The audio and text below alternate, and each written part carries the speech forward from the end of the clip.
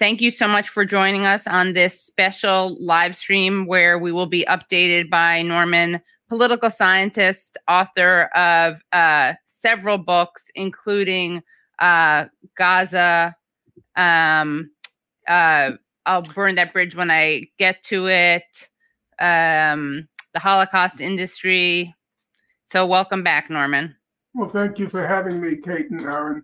Of course. And we'll be taking questions for Norman live. And Norman has requested that actually he wants to encourage critical questions of him because that helps often, bring the important issues to the forefront when critical questions can be posed, and that helps sort out sort of the complicated issues that might arise from this issue, from the ongoing Israeli attack on Gaza. So we want to encourage complicated questions, and they'll probably even get bumped ahead in line. In particular, if you're entertaining any doubts or your friends have raised questions, I would like to do my best to answer them in a sober and scholarly way. And also, if you have any doubts about things I've been saying, and I've been quoted as saying, you shouldn't fear asking me, as long as it's civil. Oh, excuse me. Allow me just to disconnect the phone. Let me say, Norman, just to the audience, that you can ask the questions in any format you want. You don't have to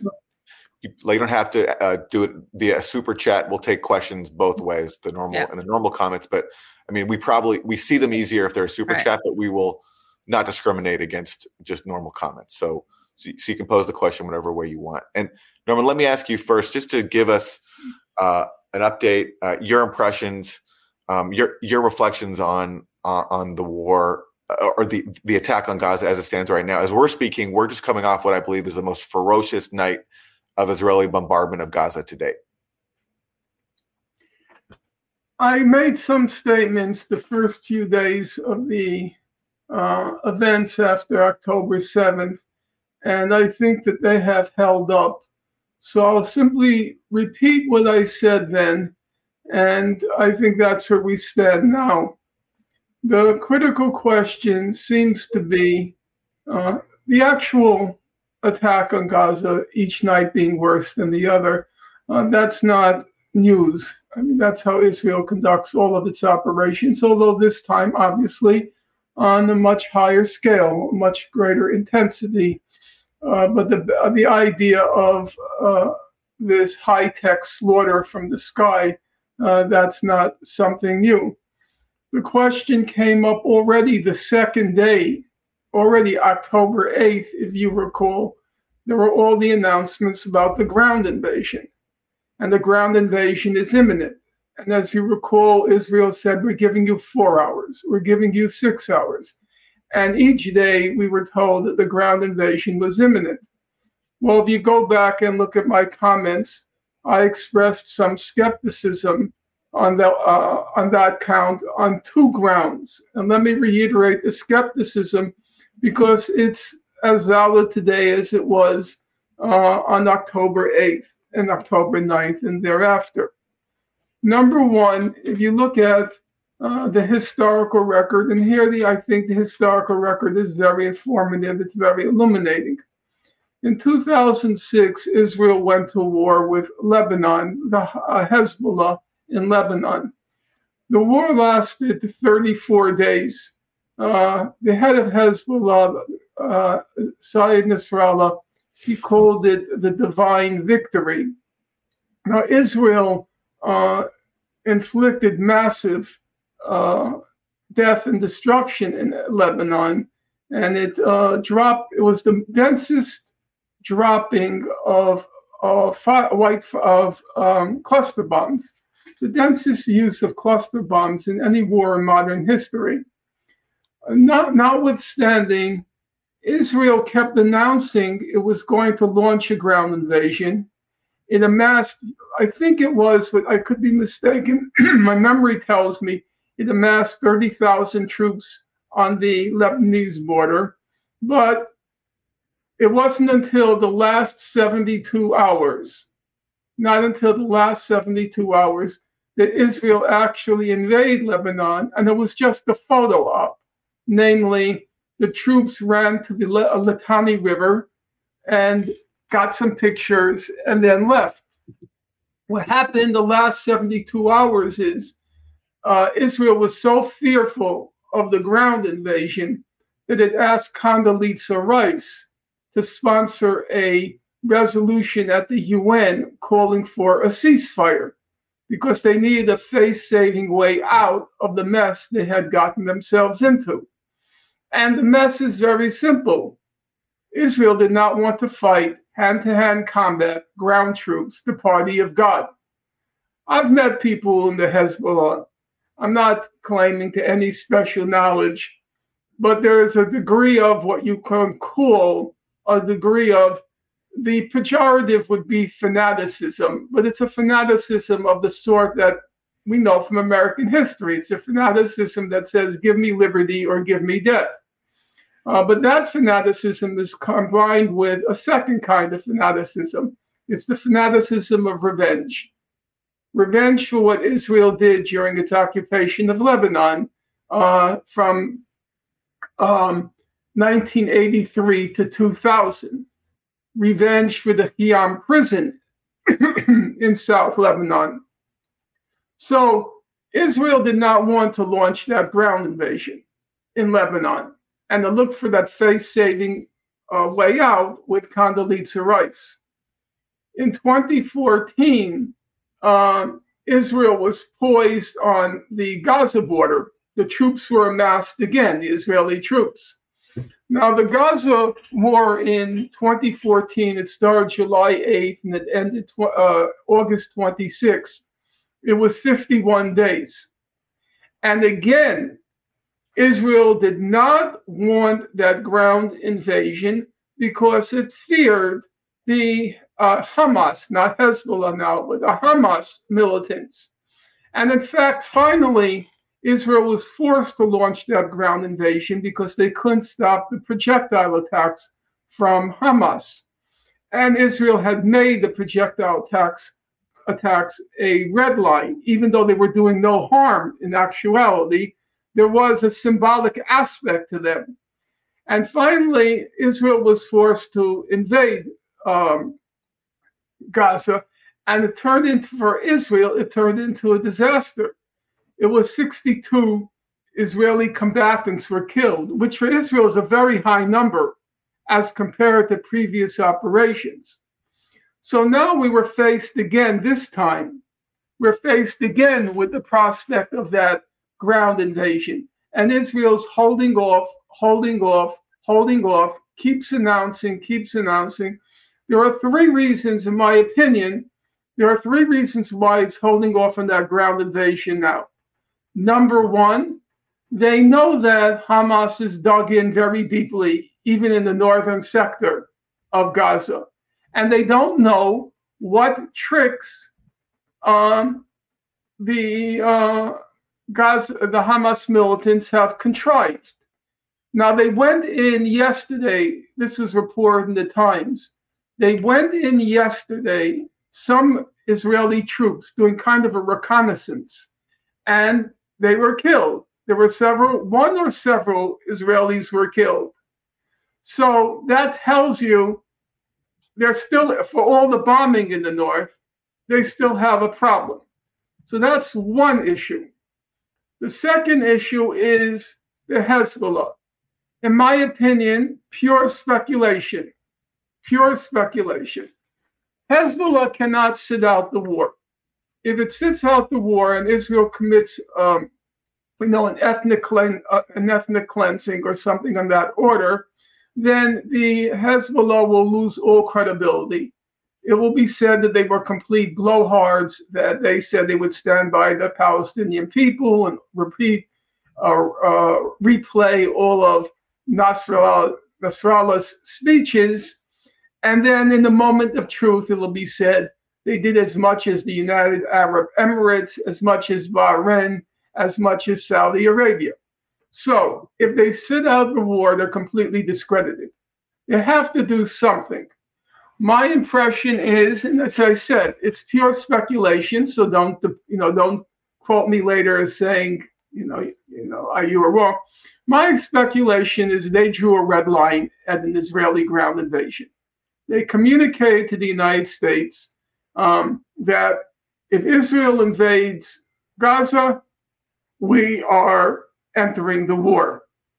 So that's a second deterrence, because if Israel can't fight a war in Gaza, a ground war I'm talking about now, and judging from 2006, they don't want a war with Hezbollah, because Netanyahu went to the Northern Front the other day and he said, if you attack us, we are going to hit you with something like you have never seen before. Well, the problem with that statement is, again, I can't judge the accuracy of these figures, but figures of between 100 and 150,000 missiles and rockets in the Hezbollah arsenal are being thrown around or have been thrown around. So Netanyahu must recognize that if he hits them with everything he's got, this time it's going to come in the opposite direction. So that's the second reason for holding off on the ground invasion. I believe, but again, I stress, I have no secret sources, that they have drawn a red line at a ground invasion. And that leads us to the third consideration, which is the Biden administration. The Biden administration is currently saying that it doesn't want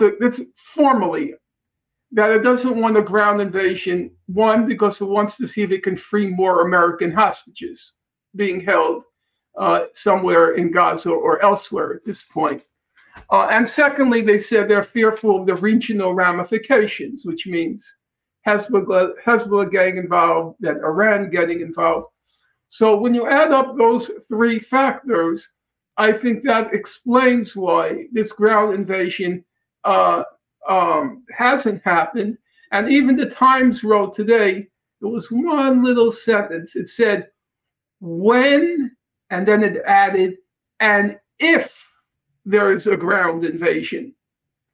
Because there's been a lot of speculation now. The speculation is that it's being said that Netanyahu doesn't want a ground invasion. But that also might be a ruse. As Mouin Rabbani has pointed out, the army might be saying that Netanyahu doesn't want the invasion, so they can escape responsibility for the absence of a ground invasion, namely blaming it on the Israeli prime minister. So for all those reasons, I think it's unclear whether that ground invasion is going to happen or Israel is going to continue to pound Gaza into oblivion, to pulverize it, and continue in its attacks, its massacre of the civilian population. So that's where I think matters stand now. It's possible that they will do what they did in 2006, where Israel realizes they can't do any more death and destruction. Then they may call on the U.S. to sponsor the ceasefire resolution, which, as I mentioned earlier, they did with Condoleezza Rice. The other possibility, because I've been asked where do I think things are going, I said, number one, I think that Hezbollah has drawn the red line at the ground invasion. And number two, if Israel commits another atrocity on the scale of the hospital, and I'm happy to take questions on that if you want to ask me, then I don't think the Biden administration will lie for them a second time. And then that's going to be how Operation Protective Edge in 2014 ended. These are all arcane details, which unless you've studied the matter closely, you won't remember. What happened in Operation Protective Edge, just let me repeat for your listeners, which ran from July 8th to August 26th. What happened was in the early, I think it was August 8th, but I could be mistaken, On August 8th, Israel attacked a UN facility filled with refugees. And at that point, it created a huge uproar because Ban Ki-moon, the then US lackey, had to do something because it was a UN facility. And he denounced it, then Obama denounced it, and at that point, the war was effectively over. Now, it's true, there was time between August 8th and August 26th because Israel was trying to extract the maximum it could from the ceasefire and withdrawal. So my guess is if Israel commits a second atrocity on the magnitude of the hospital atrocity, then Biden is going to have to fold. And he says, I'm not going to lie for you this time. Okay, got it. Norman, let's go to a question. This is from Elliot. Why did Hamas carry out this attack at this stage and so violently? What was the strategic reason behind it? What outcome were they expecting? Well, that's obviously a question that many people have asked. As a matter of fact, I don't even know if I believe it, but the reports now from Israel are, I know your listeners are going to find this very hard to digest, and it's hard for me to digest. They're saying that according to Israeli intelligence, Hezbollah and Iran, according to Israeli intelligence, Hezbollah and Iran were not told in advance that Hamas was going to carry out this attack. So the question obviously becomes, why did they do this at this moment and not even give advance notice to Hezbollah and Iran, if that's true? That's what Israeli intelligence is currently saying. Why did they do that? My guess is, again, speculation. I'm good at facts. I can do some speculation when it bears in the historical record. But obviously, this has no connection with any historical record. It's totally unprecedented. From what I've read, my guess is that they were fearful of a leak, that they had made all these plans. Now, you know, one of the leaders of Hamas, whether he can be trusted or not is unknown because you can't trust the word Hamas says. But if he can be trusted on this point, he said, we've been planning this for 2 years. And it took everybody by surprise, not least, as we all know, Israeli intelligence. And they may have been fearful, and they may have had reports, because as you recall, in the last few weeks, there have been some leaks that Egypt had warned Israel that something was happening, something was going to happen. And there were other leaks like that. So it's possible Hamas launched the operation now at this moment because it was fearful of leaks, that somebody had penetrated their planned operation. As to what they sought to achieve, I think that's very hard to judge. My guess, if I were to guess, since it doesn't seem to have been linked to any bigger regional plan, and it may have been executed for reasons which I've already described, I think it's a possibility. Now, you're going to forgive me for this. The last few days, I do Israel and Palestine, or Israel and Gaza by day. And at night, I'm trying, just assimilating all the information. But at night, I'm trying to read on ancillary aspects. So the past couple of nights, I read a biography of Nat Turner, the only good night biography of Nat Turner at this point, by a fellow named Stephen Oates. And it's old, it's from 1973. And when you look at the Nat Turner Rebellion, there's no clear idea in his mind quite what he wanted to accomplish. At some points, he thought that the rebellion would resonate with the other Black slaves and they would all rise up in an insurrection, which didn't happen. At other points, it's said, now I've not read the most recent scholarship on the topic, at other points, it said that he wanted to create this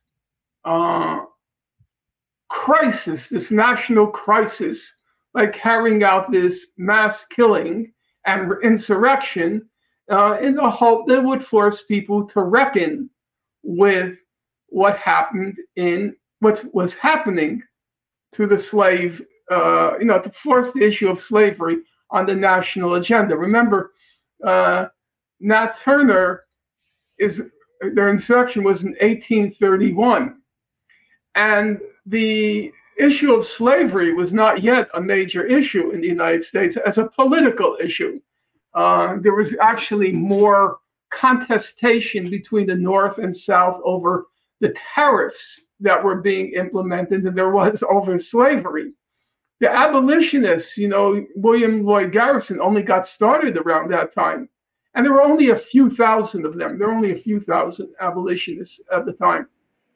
So it's possible that Hamas just wanted to create a national crisis, in their case, a global crisis, to force a reckoning with the issue of the Gaza concentration camp.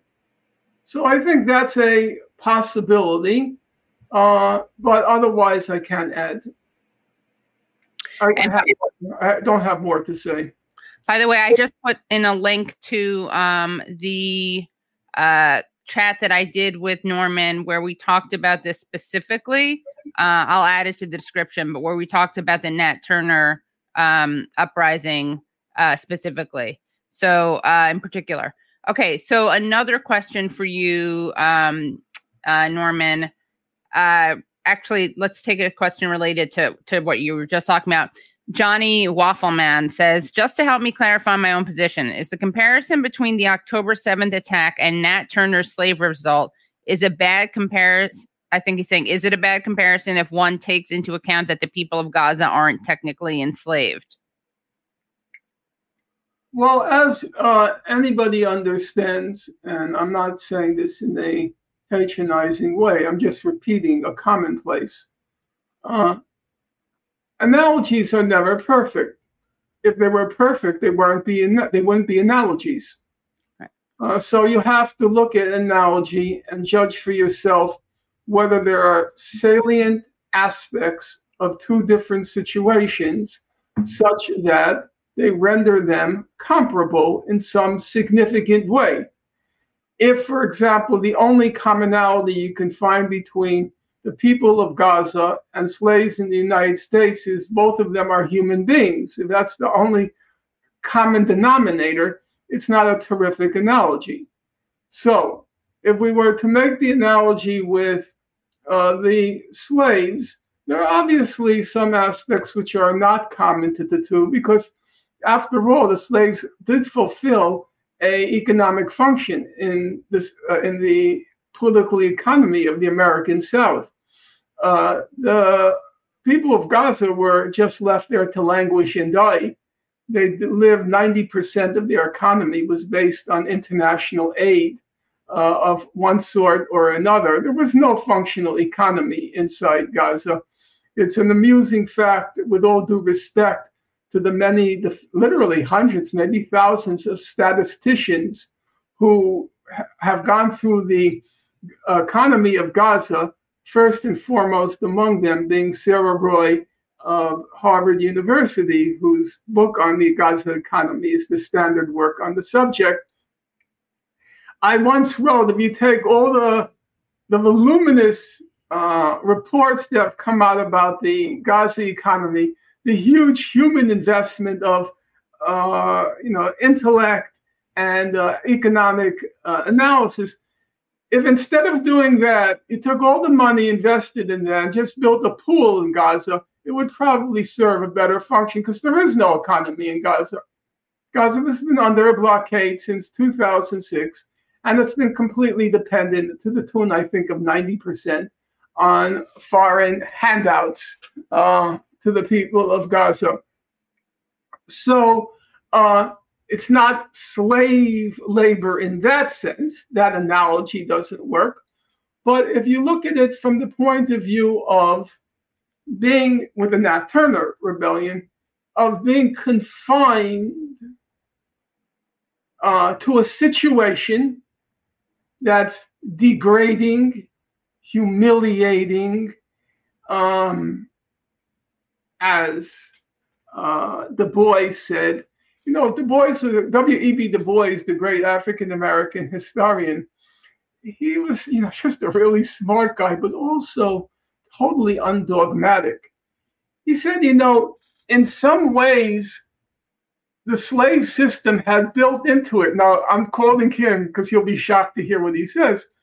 So I have to be careful. I'm not going to be quoted as saying it. He says, in some ways, they had built into it what he called a primitive pension system, that when a slave was no longer able to work, the slave owner was under a kind of moral obligation to enable that person to live out his or her last years to live it out in physically live it out.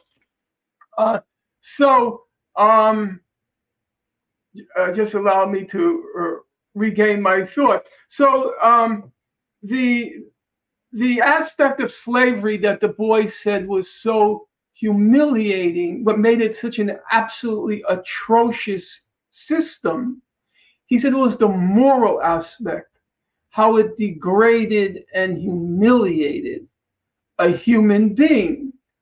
And in that respect, and also no hope, when we're getting back to the Nat Turner Rebellion. I was reading, one of the things, let's see if I can find it since I have it here. So Nat Turner was a very smart guy. There was a broad consensus on that among whites and among blacks. He was literate. He was actually well-read, and everybody deferred to the fact of his intelligence. He was like Frederick Douglass. I mean, when you read about him, there are very strong resemblances to Frederick Douglass. In any event, the biographer refers, let me just read a sentence to you.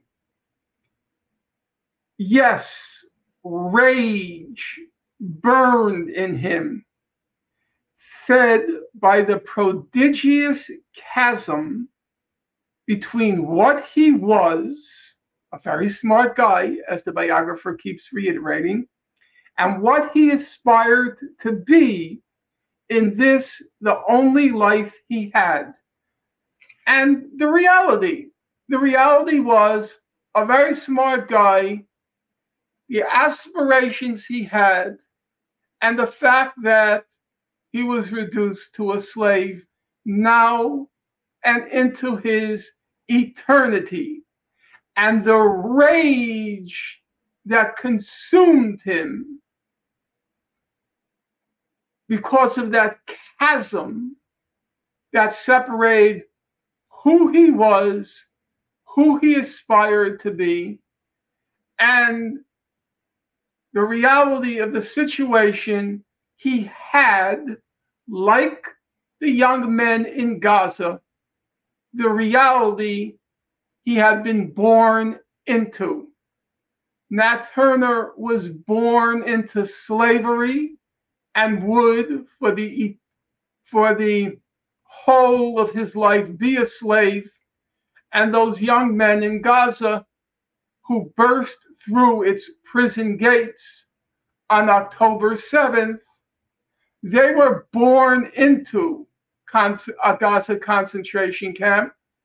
And as things looked up until October 7th, they would die in it. And so they too, assuming they are human beings, which I do assume, unlike Israelis who assume they're human animals.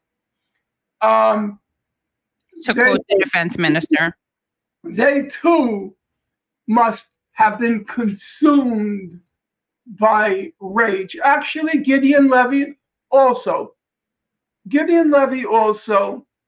he described them as less than animals.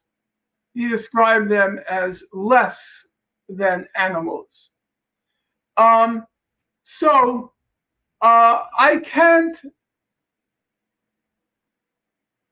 see why the analogy is wrong. Now, somebody would want to maybe argue with me, and I'm happy to. I mean, I'm still processing it. I'm trying to figure it out. I would only want to remind people of a couple of facts. Since you brought up since your questioner brought up the question, the Nat Turner Rebellion was horrific. I mean, they beheaded a lot of babies. They beheaded a lot of babies. They disemboweled quite a lot of people. They took their axes and smashed the skulls of many people. The one person who held back was actually Nat Turner himself. He apparently only killed one person. And why exactly he held back, obviously, it's a subject of a lot of conjecture. But it was absolutely brutal. Now, I mentioned that fact to say at that level, it's quite comparable to what happened on October 7th. But then I would like to, with your permission, and of course it's your program, I would like to read just two brief passages, very short, from the book I was reading last night. And you'll decide for yourself whether it resonates to the current situation. The author writes, white people had to believe that the Nat Turner insurrection sprang from religious fanaticism, which had bewildered and deranged Nat Turner's mind and had led him and his quote-unquote band of savages to commit atrocities beyond the capacity of ordinary slaves. That's what white people have to believe. And then the author adds, whites could not blame the rebellion on their own slave system. They were too much a part of it to do that. They couldn't acknowledge it was their own slave system that created the Nat Turner Rebellion, so they had to blame it on the, pathology from the religious fanaticism, from the religious fanaticism of Nat Turner. That, to me, when I saw that, I immediately underlined it. That sounds like today. Now, I would like to just read one other thing. Norman, I have a follow-up question for you, because the part of your comparison that doesn't register for me, and I'm sorry if you've already addressed it and I missed it, but Hamas, unlike slaves, had some power. They had some authority. They are the rulers of Gaza. That's ridiculous. Hold on a second. They're backed by a foreign patron. They have money coming in. And it strikes me they have more freedom of choice than slaves did. I understand there's a long history, I'm very familiar, of Hamas trying to moderate its position, accepting a two-state solution tacitly, still being rejected by Israel and the U.S. So I understand that they were put in a really difficult position, that even when they try to engage with diplomacy, they try to engage in a Palestinian unity government, all that gets shunned. I know all that. But still, unlike slaves, they do have some authority. They do rule over the Strip. Look, Aaron, I get, I understand you have to play the devil's advocate. I understand that because that's how truth comes out. When, you play the devil's advocate role, and I have to answer that. And I have to respect that role that you're playing. But it's just very hard for me, and I hope you'll forgive me. It's very hard for me to hear things like that Hamas had agency. What kind of agency did it have? 2.2 million people were immured caged into a concentration camp for 2 decades. Half of those people are children. The water, 97% of the water is poisonous in Gaza. 1/2 of the population is classified as suffering from severe food insecurity. That's the population. We're talking about Hamas. Yeah, and for example, I can tell you. Hold on, just answer that. Just one point. Of all my friends in Gaza, not a single one supports Hamas. And so I don't support Hamas. Okay, so accordingly, I don't then associate Hamas with the civilians of Gaza. I think that's a good point. I'm going to now, since you brought up that point, I want to just read, if you allow me, on that very point about the relationship between Hamas and the people. Okay. Number one, before I get to what I want to read, you speak about Hamas like it's this organization totally apart from the people. Okay? I'm not going to talk about how representative it was. I'm not going to do that because, frankly, I don't even have the information to make a informed judgment. Secondly, I don't think Hamas was ever given a chance. It's like telling me in 1990 the Sandinistas were defeated in the election. Yes, they were defeated in the election. They started out as a popular group because I remember the Sandinista revolution. Yeah. And by 1990, the United States did what it did in Chile, or the Israelis did what the U.S. did in Chile. They made the economy scream, and then the people voted out the Sandinistas in the election. So that could certainly be explained. I remember when I was in Gaza, I don't remember what year now, but I remember a few people saying to me, now is not the time to elect Hamas. Now was not the time to elect it, because immediately as it was elected, the sanctions, the blockade was created. So it's perfectly plausible that the people were completely alienated from Hamas, and that was what all reports seemed to say. Ken Roth wrote in The Guardian that Hamas is Gaza was under military dictatorship for the last 15 years. Well, actually, Ken, that's not exactly right. What happened was there was an election. It was a completely honest and fair election, as attested to by Jimmy Carter. And then the blockade was instituted. And the purpose of the blockade was to turn the people against against Hamas. And that's what happened. He leaves that part out, that they were never given a chance. Exactly what happened to Morsi in Egypt. Never given a chance. But let's leave that aside. 2 points. Number one, you talk about the Hamas as being completely separated from the people. But I'm talking about those 1,500 young men who were killed after they burst the gates of Gaza. Are they just blind followers of Hamas orders? Or were they like the Nat Turner rebellion? People, young men, like yourself, actually much younger than you now, young men who were born into a concentration camp, who just like Nat Turner, the rage inside them because of the chasm between who they were, who they aspired to be, and the reality that till their last breath, they would be confined to a concentration camp.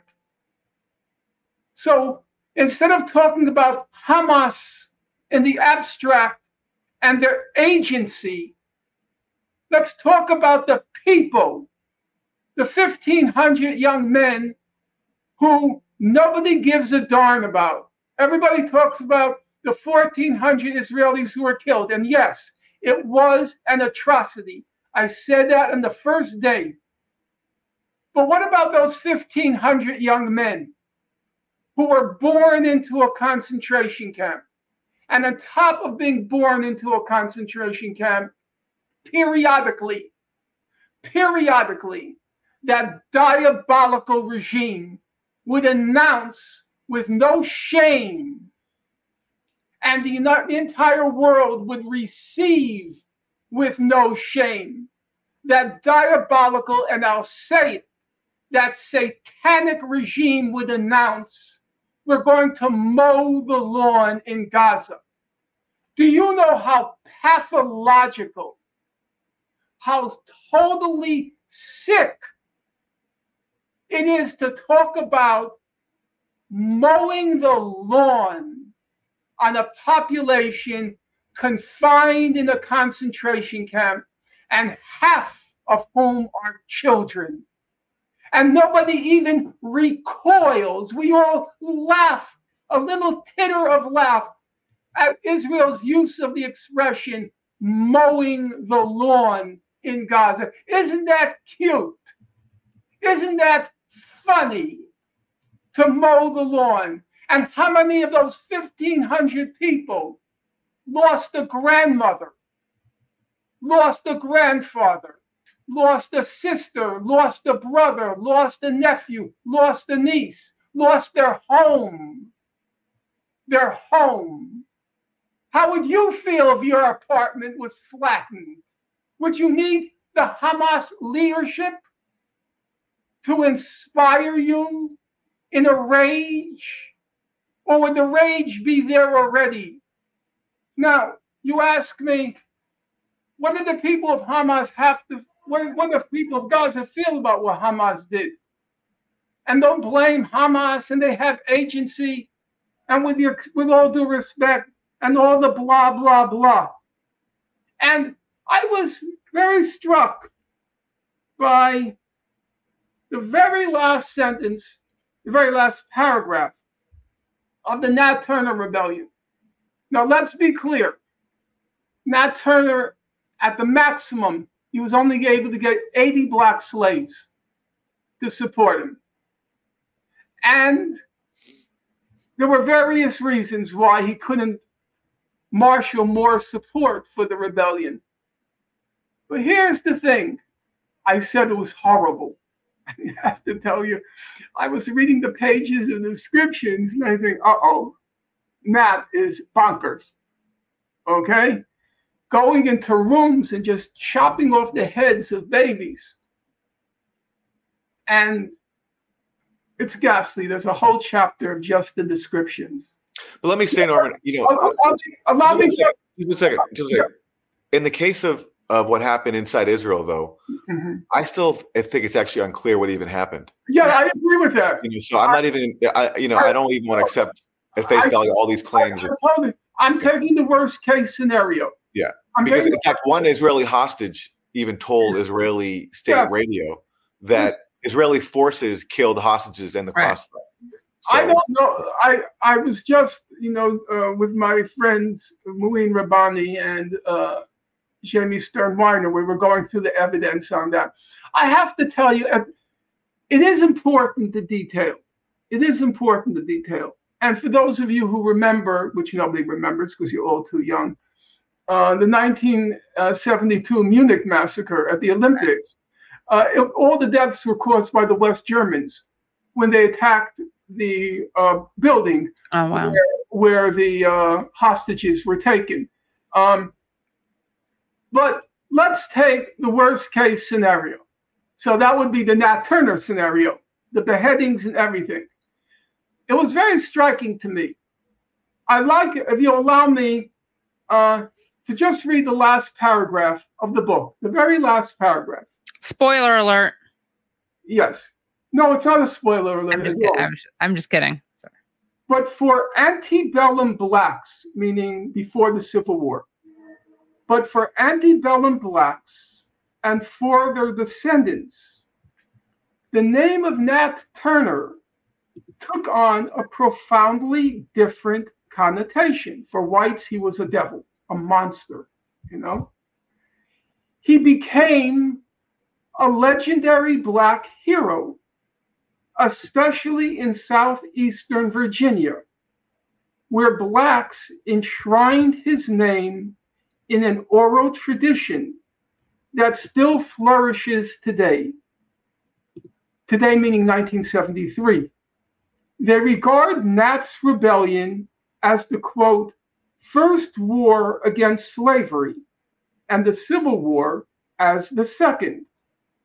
So in death, Nat achieved a kind of victory denied him in life. He became a martyred soldier of slave liberation who broke his chains and murdered whites because slavery had murdered Negroes. Nat Turner said an elderly Black man in Southampton County, that's where the rebellion occurred, only a few years ago, Nat Turner was, quote, God's man. He was a man for war and for legal rights and for freedom.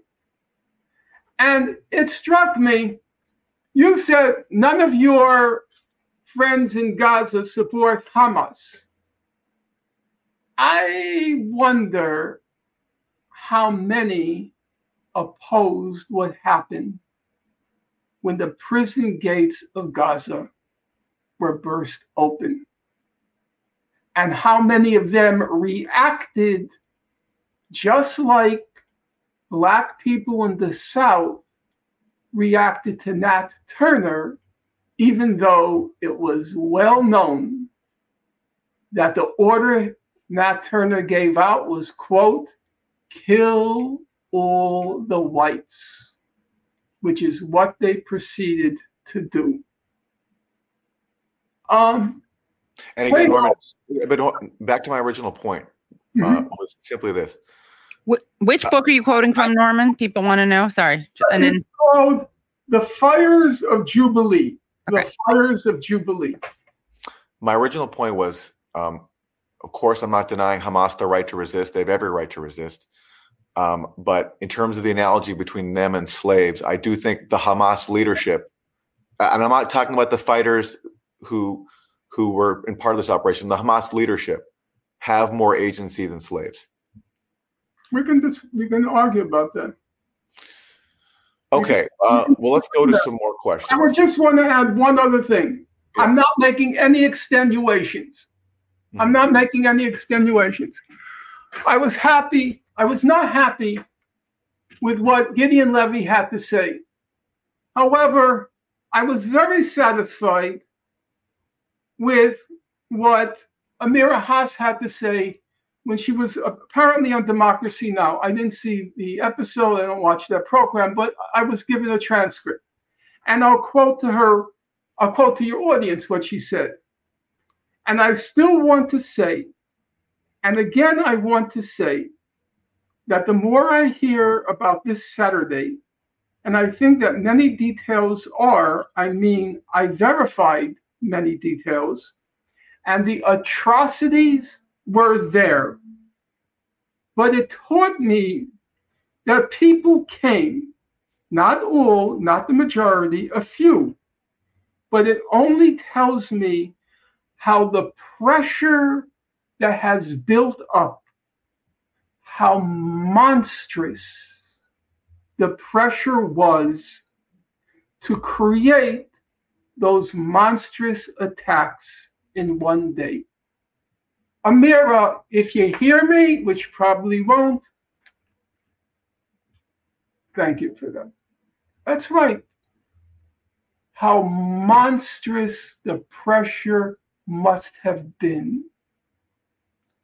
And this is someone who described it as an orgy of violence. Yes, orgies of vengeance. At least that's what I have here, orgies of vengeance. Which it was.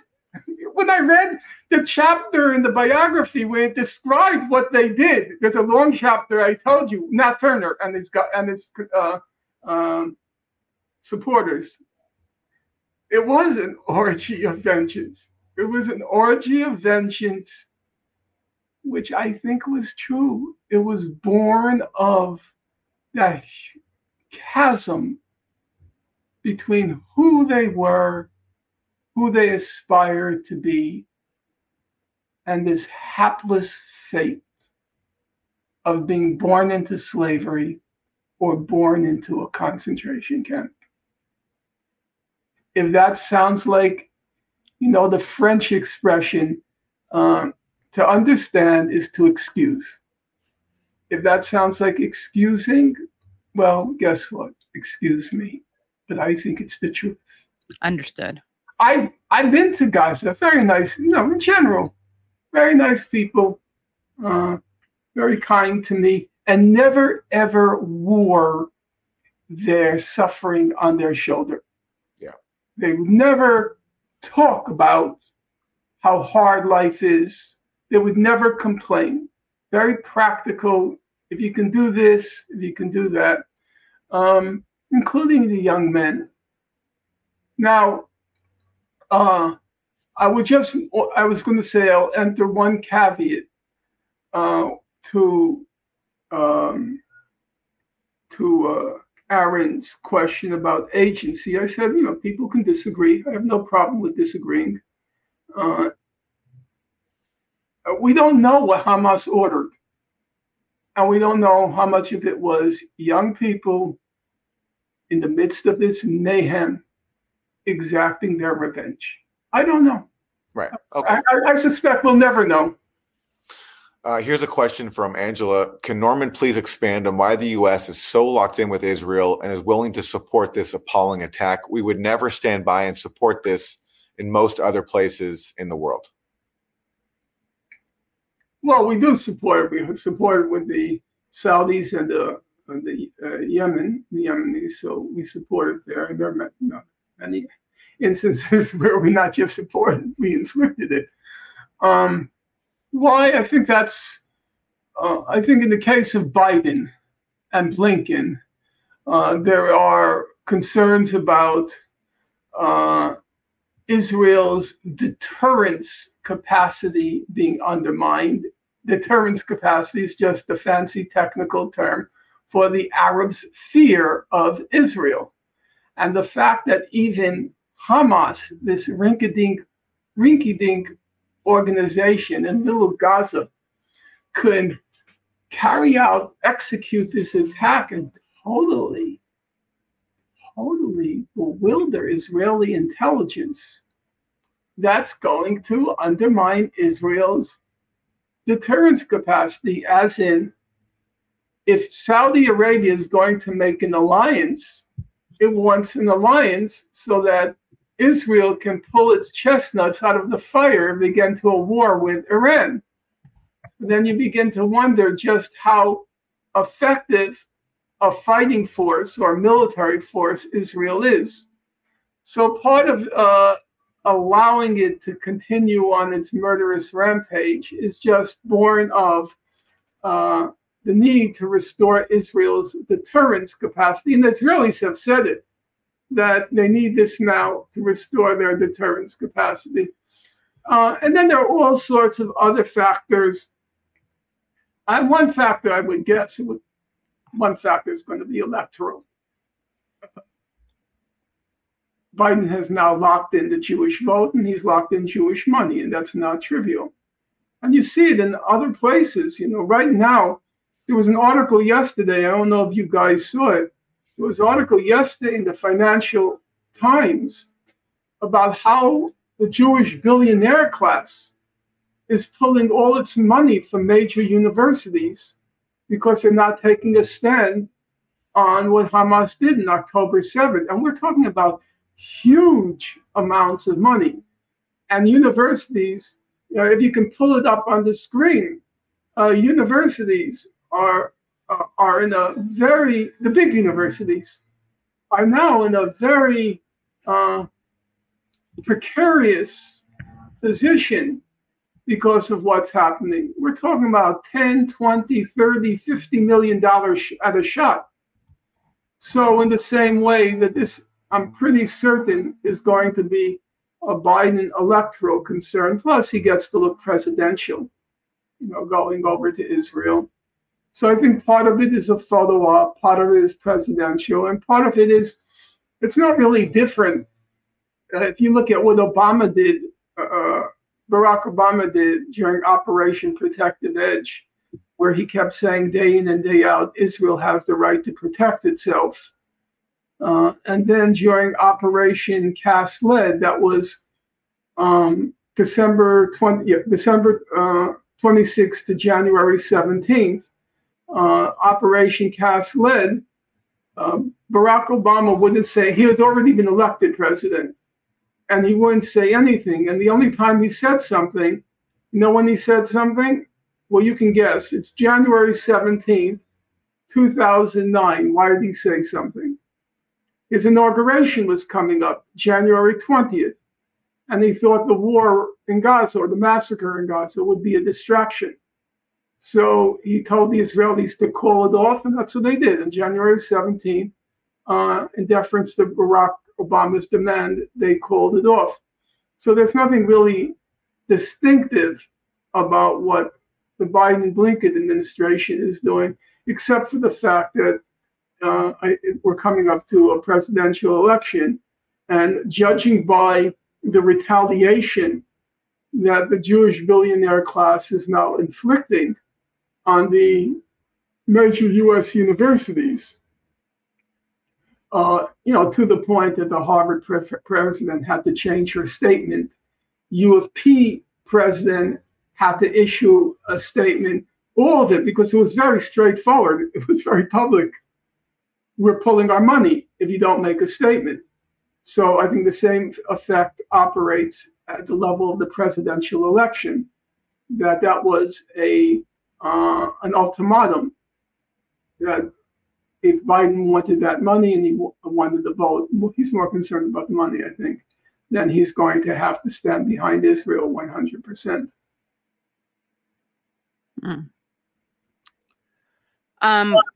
We have some more questions. Let's see. Why Israel asked people to move south to avoid the bombing in north and then bombs the south of Gaza? And is there a plan to resettle Palestinians from Gaza to Sinai? And of course, Israel defenders are saying they didn't bomb them. Just to put that in. Well, Israel has been uninterruptedly bombing the south. So it's very hard not to bomb them if you're bombing indiscriminately the whole south. There was yesterday, there was a news story that the head of state in Egypt, Nisi, had agreed to set up a tent city in Sinai, and that Saudis would finance it. I find these are just speculations, which I don't think it makes sense to squander time on them, because we have no idea where this is going.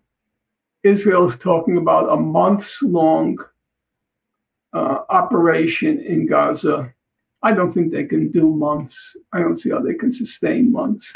The Israeli society is used to a very good life, as the international polls show. And they're the fifth happiest country on earth. They are not going to be able to tolerate such a magnitude of mobilization for months at a time. So I don't know where things are headed in terms of what they're going to do with the population. Is there any clarity about how much IDF may be responsible for the deaths of settlers as they fired at the Palestinian fighters? And can you talk about the Hannibal Doctrine that would allow that? I think there's a certain misunderstanding about the Hannibal Doctrine was first implemented during Operation Protective Edge. And the essence of the Hannibal Doctrine is very simple. If the Hamas fighters capture an Israeli soldier, then it's okay to kill the soldier in order to prevent Hamas from keeping the soldier and using the soldier as a bargaining chip in a prisoner exchange. Because you will remember in the case of, I think it was Sergeant Shalit, they ended up having to engage in a prisoner exchange, which was one Mr. Shalit for, I think it was 1,200, something like that. Don't hold me on the figure. Something like 1,200 Palestinian Palestinian prisoners in Israel.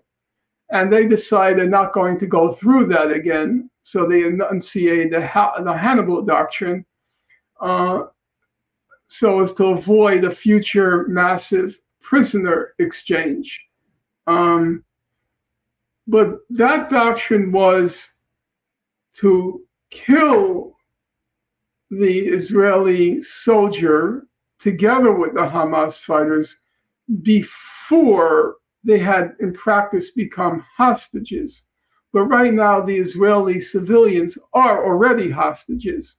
So that would require a slightly different doctrine, which is to say, to kill them even as they are already being held somewhere in Gaza, which was different.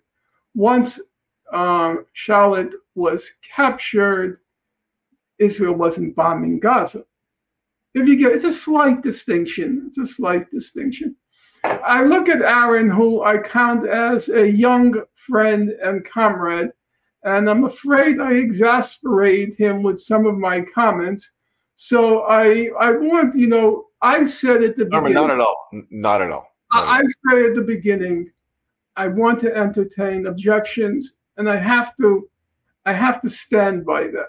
Of course. Yeah. I have to stand by that. And I just get, when I hear about Hamas having agency, it's like saying the Jewish councils, what were called the Judenräte, the Jewish councils, that they had agency in the various ghettos that were established by the Nazis in Eastern Europe. The degree, actually, if you will forgive me, let's see if I can find it.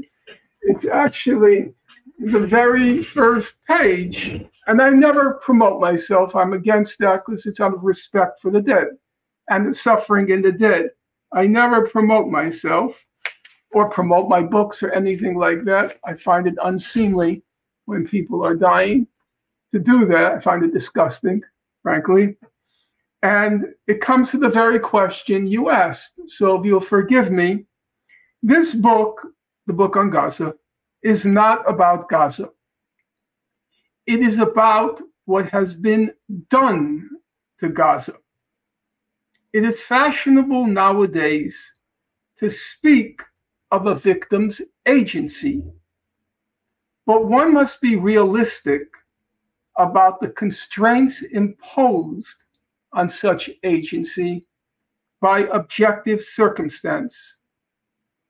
Frederick Douglass could reclaim his manhood by striking back at a slave master who viciously abused him.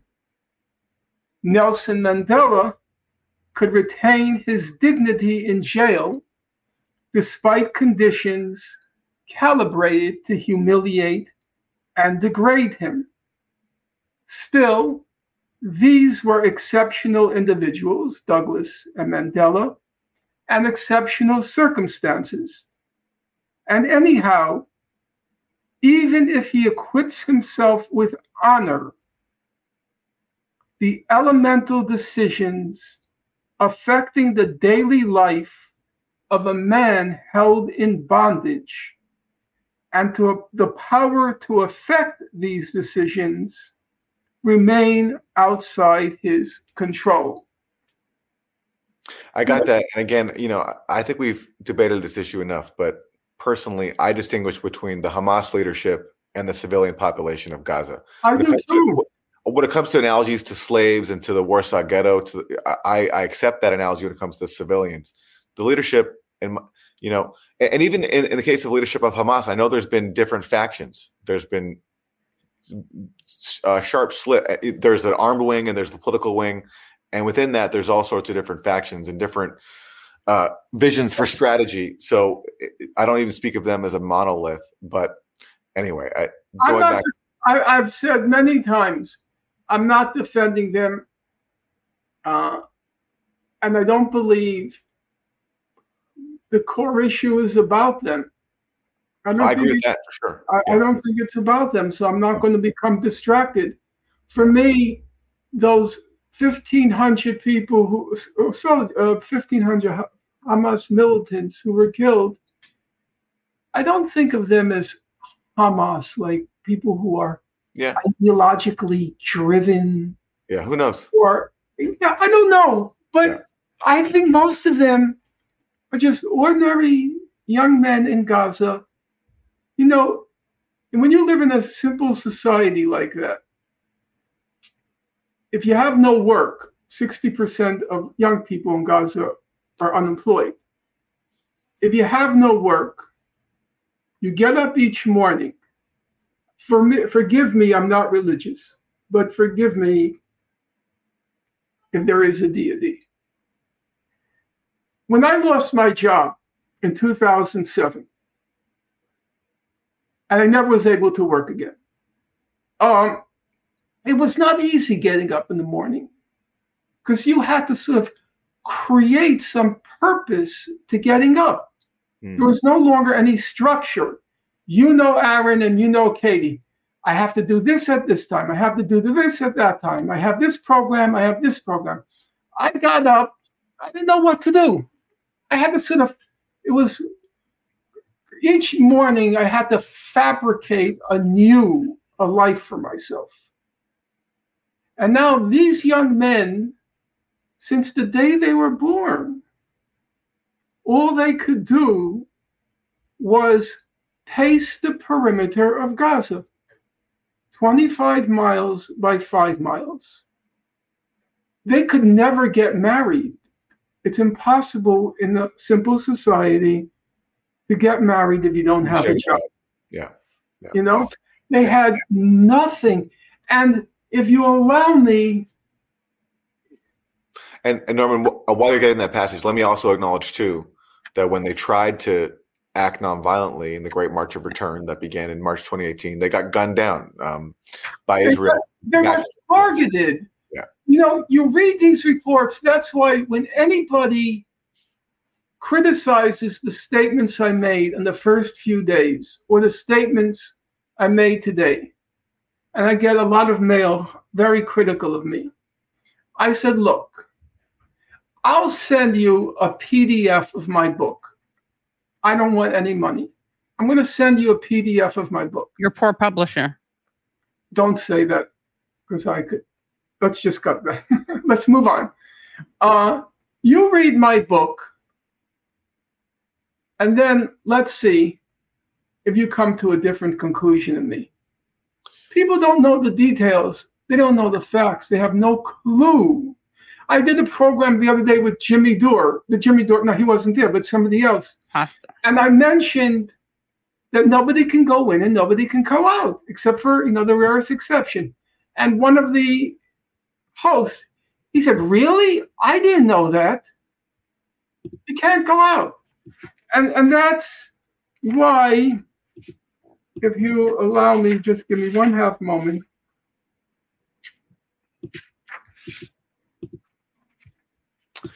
Yeah. Well, Norman, as you find that page, I'm going to log off because I have to run. So I'm going to say goodbye. But Katie's going to continue with you for a little bit longer. So if I can, while you're here, I know you have time. Yes. Just let me read this passage. Okay. It was written by the UNRWA, the United Nations Relief and Works Agency. This was after Operation Operation Protective Edge. When a place becomes unlivable, people move. This is the case for environmental disasters, such as droughts, or for conflicts, such as Syria. Yet this last resort to move is denied to the people in Gaza. They cannot move beyond their 365 square kilometers territory. They cannot escape neither the devastating poverty nor the fear of another conflict. Its highly educated youth do not have the option to travel, to seek education outside Gaza, or to find work anywhere else beyond the perimeter fence and the two tightly controlled border checkpoints in the north and the south of the Gaza Strip.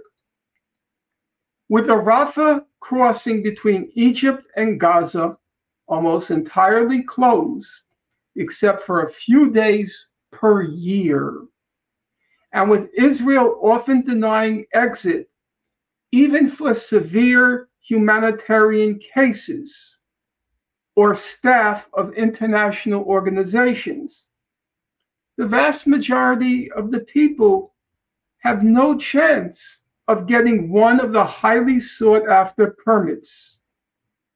They can also not leave across the sea without the risk of being arrested or shot at by the Israeli or Egyptian navies.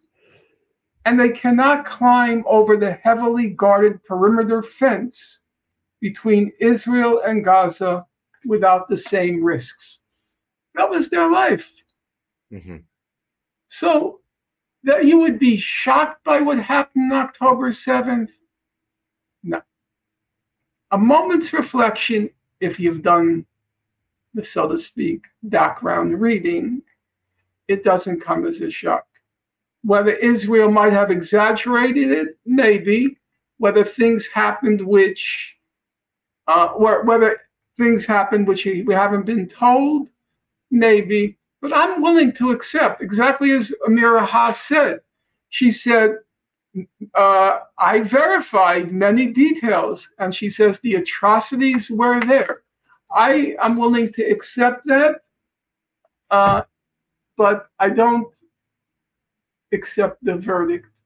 Just like the Black people did not accept the verdict on Nat Turner. Okay, I'm going to log off. Norman, great to see you, and thank you for doing this. And Katie's going to continue with you for a little bit while longer. So talk soon.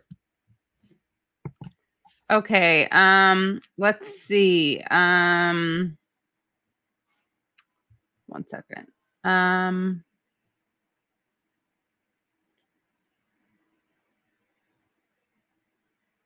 Okay, I listened to the Gideon Levy interview on bad faith. Would Norman let us know what he disagreed with there? It would help my clarity of thought. Gideon Levy was on bad faith? I think that's a mistake. I think you mean Nico Peled. Yeah. Yeah, I didn't. Yeah.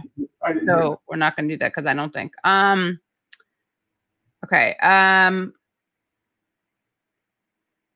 Let's see.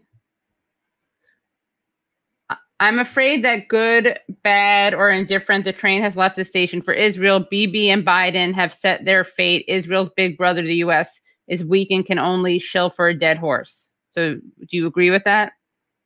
No.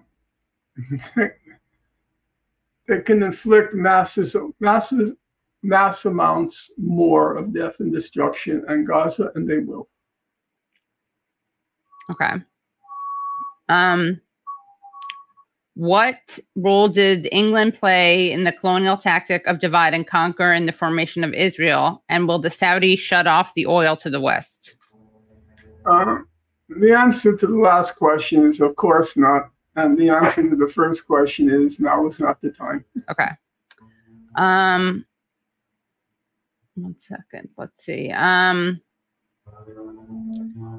Seems like the U.S. started this trouble in Israel in an effort to derail BRICS, but ironically, BRICS may be the only chance of a peaceful solution. I don't think this has anything whatever to do with BRICS. BRICS. Okay. Following this context, how is it that Palestinians are just portrayed as having refused acceptable solutions?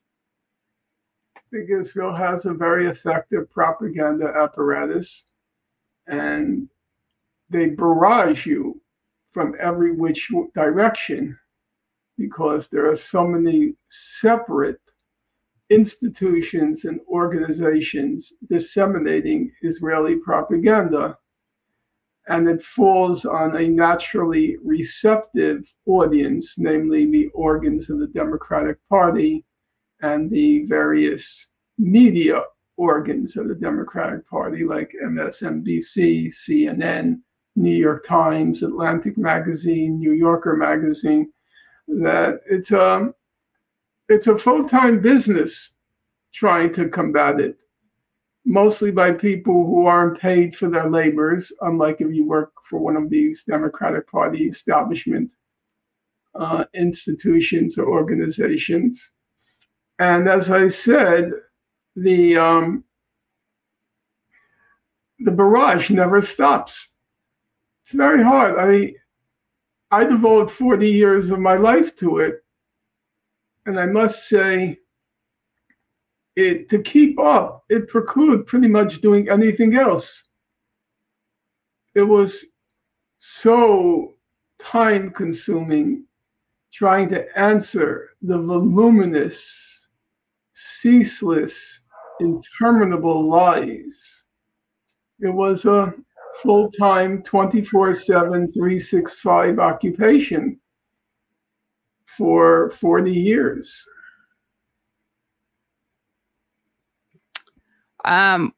Question: Turkey, Russia, China, these three have the power to save the Gazan 2.3 million lives. Why don't they open a naval humanitarian convoy to Gaza yesterday? Why are they not using their power? Because Gaza is not very high in their order of priorities. They're just 2.3. It's like asking, it's not an entirely fair comparison, but after World War II, a huge literature proliferated, really beginning in the 1970s. Why didn't anybody do anything for the Jews? And, there was a certain element I would acknowledge, not only acknowledge, it's a fact, there was a certain element of indifference, an element of anti-Semitism, and an element of we're in the midst of a world war, this isn't a priority. In the case of the refugees who came to the United States before the war began, it has to be remembered. I'm not making excuses here. I'm trying to give a factual description. We were still in the midst of a depression, and there was a lot of hostility to letting foreigners in when there was massive unemployment in the United States. So there are all sorts of factors which Russia is involved in the war in Ukraine. Turkey has all sorts of considerations, and it was basically aligned with Israel the last few years. That's how states operate. A similar question that I have, this reminds me of a question, is what your response is to the very frequently repeated talking point, why don't Arab countries take them in? Why should Arab countries take them in? It's not their responsibility. Should they as a humanitarian gesture? Sure, but guess what? As a humanitarian gesture, why doesn't the United States cut its standard of living by like 20% and give all the money to Africa? I wonder how that would fly as a humanitarian gesture. I'm not saying it's right, but a lot of people fleeing or trying to enter the border with the United States are fleeing drug cartels in various parts of Mexico and Central America, very violent drug cartels. I don't see this big desire to open the border and let them in.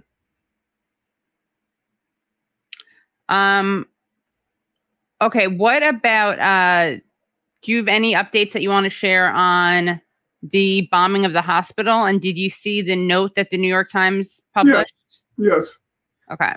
I think we're going to end on this question.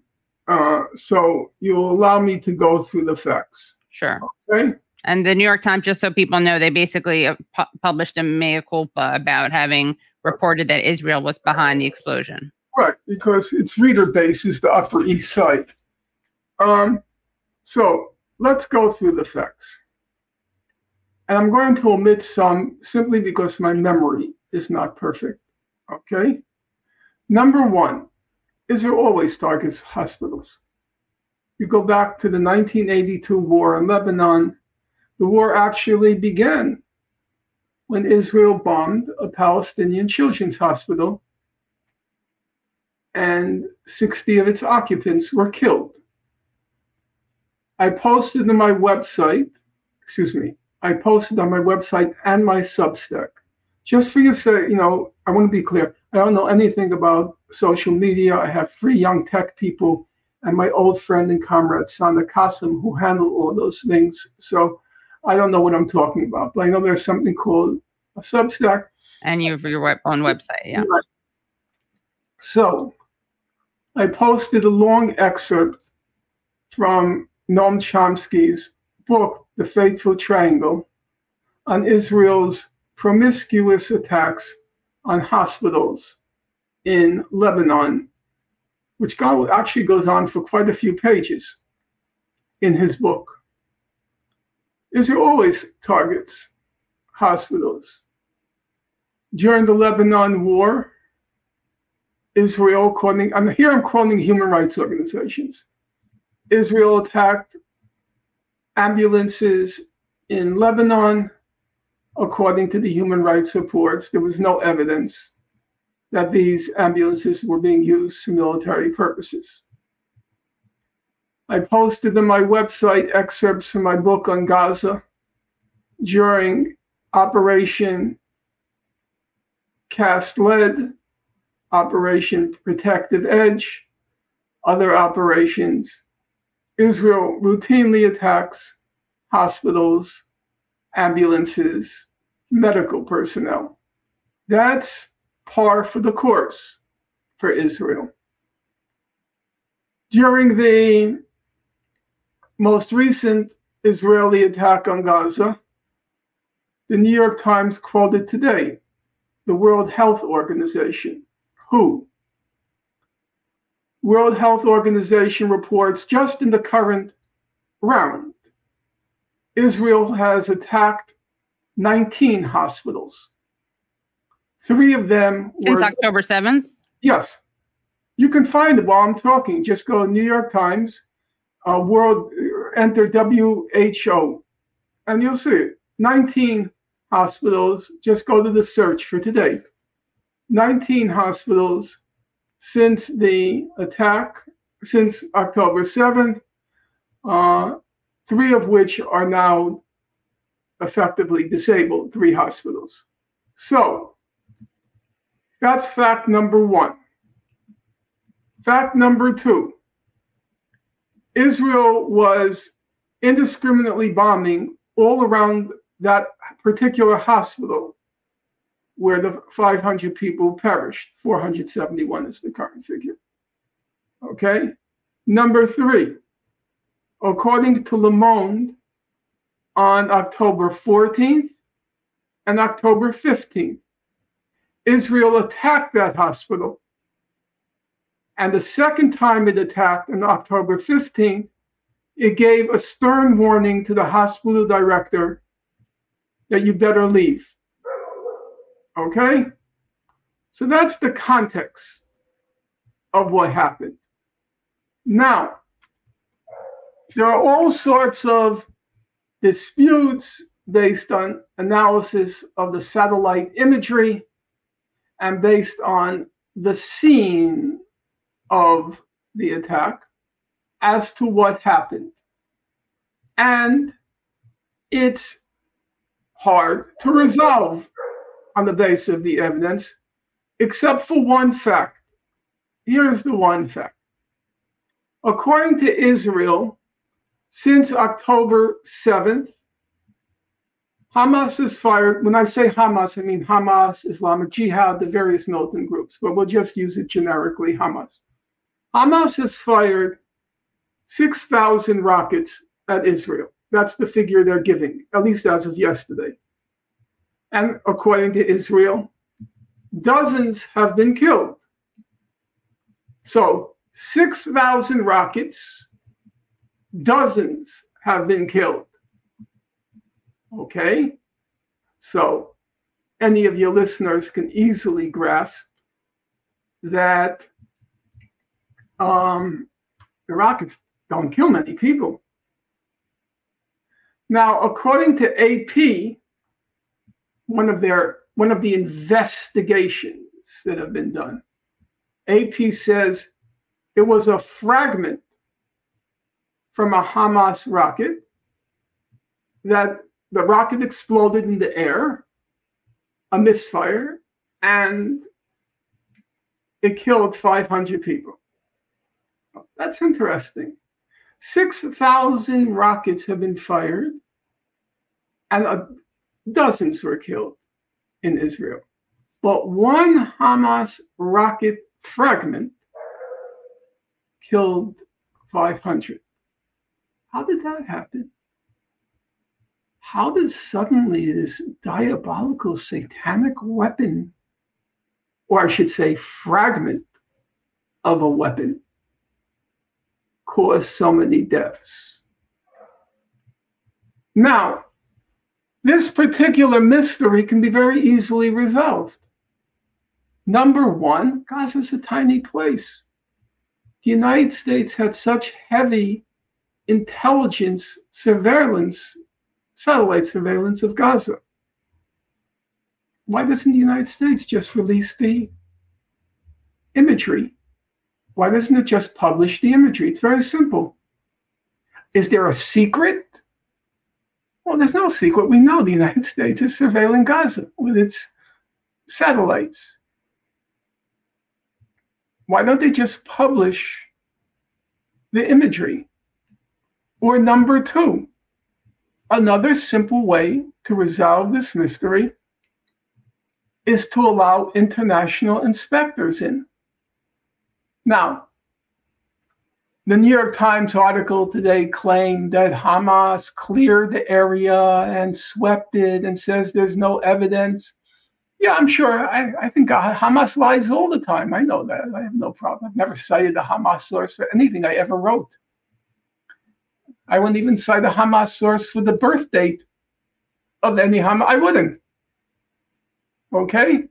So, but it's pretty obvious that any weapons inspector would know the difference between a rocket fragment falling in the hospital parking lot and a high-tech weapon. It doesn't take, if I can use the expression here, it doesn't take rocket science to figure out the difference. So here is the question. Why did the United States veto any international arms inspectors from going in? When Mr. Miller was asked, the State Department spokesperson, would you support an international investigation? Let the weapons inspectors in. The United States said no. Why did it say no? Is it protecting Hamas? For shame, United States protecting Hamas. So there are two easy ways. Release the satellite imagery or let the arms inspectors in. Why has the United States done neither? Good question. Okay, Katie, as always, it was a pleasure, and I'm glad we had the time to discuss it. I'll make one last comment, and this is, if I can, a tiny tribute to you and Aaron. I think it's fair to say that at a political level, at the level of politics, I'm the world's leading expert on Gaza. That's not that's like saying the tallest building in Wichita, Kansas. There just aren't any others. There was one book written by a Frenchman, very weak, very poor, Filiu. And otherwise, there's, Sarah Roy's standard work on the economy, but on the politics, there's nothing really except for my book. So beginning October 7th, of course, people were looking for experts. Now, you would expect the mainstream is not going to have me on. That's a different. But it was interesting in the so-called left podcasts. With the exception of Jimmy Dore, Chris Hedges, and yourself, nobody would have me on. I did make queries. And as you know, I've made the rounds of the left podcasts when my last book came out on the cancel culture. Nobody would have me on. Jimmy Dore, Chris Hedges, and yourself. But here's the thing that's very revealing about the state of this so-called left. There's a young woman named Michaela Peterson. She is Jordan Peterson's daughter. Daughter. And she had me on. You had me on for like an hour and a half. Something like that, roughly. Could be a little less. And she fully admitted, I don't know anything about this. But she took a very big chance. She has a very mainstream audience. And you can imagine her father wouldn't be thrilled with the things I have to say. She was absolutely respectful. You can watch, she listened intently. And that told me something, that she was willing to take the chance with all of these so-called left podcasters would not. With the three exceptions I named, Jimmy Dore wasn't actually there, but with the exception of Chris Hedges and yourself, together today with Aaron. So I want to acknowledge that you were willing, in your case, to have me on not once, but twice. So I want to pay my little tribute. Thanks, Norman. Well, it's a fact. Yeah. I mean, you can check YouTube. Yeah. It's just 3 and Michaela Peterson. Great. And I'll link to. I'll just add, on Michaela Peterson, it was interesting because several people commented on it. She had about 3,500 comments so far. Wow. And they've all been very positive about it. Interesting. Yeah. I wish she'd have you debate her father. That would be great. I wouldn't want her to have to take sides. Right. That would be awkward. Yeah, I'll link to the long interview that I did with Norman last week, because he lays out a lot of the things that we talked about today, and he quotes from William Lloyd. Well, he has me read William Lloyd Garrison, so that's interesting. Well, Norman, thank you so much for coming on. And where can people find your Substack and your website? I want to just mention, since you brought that up,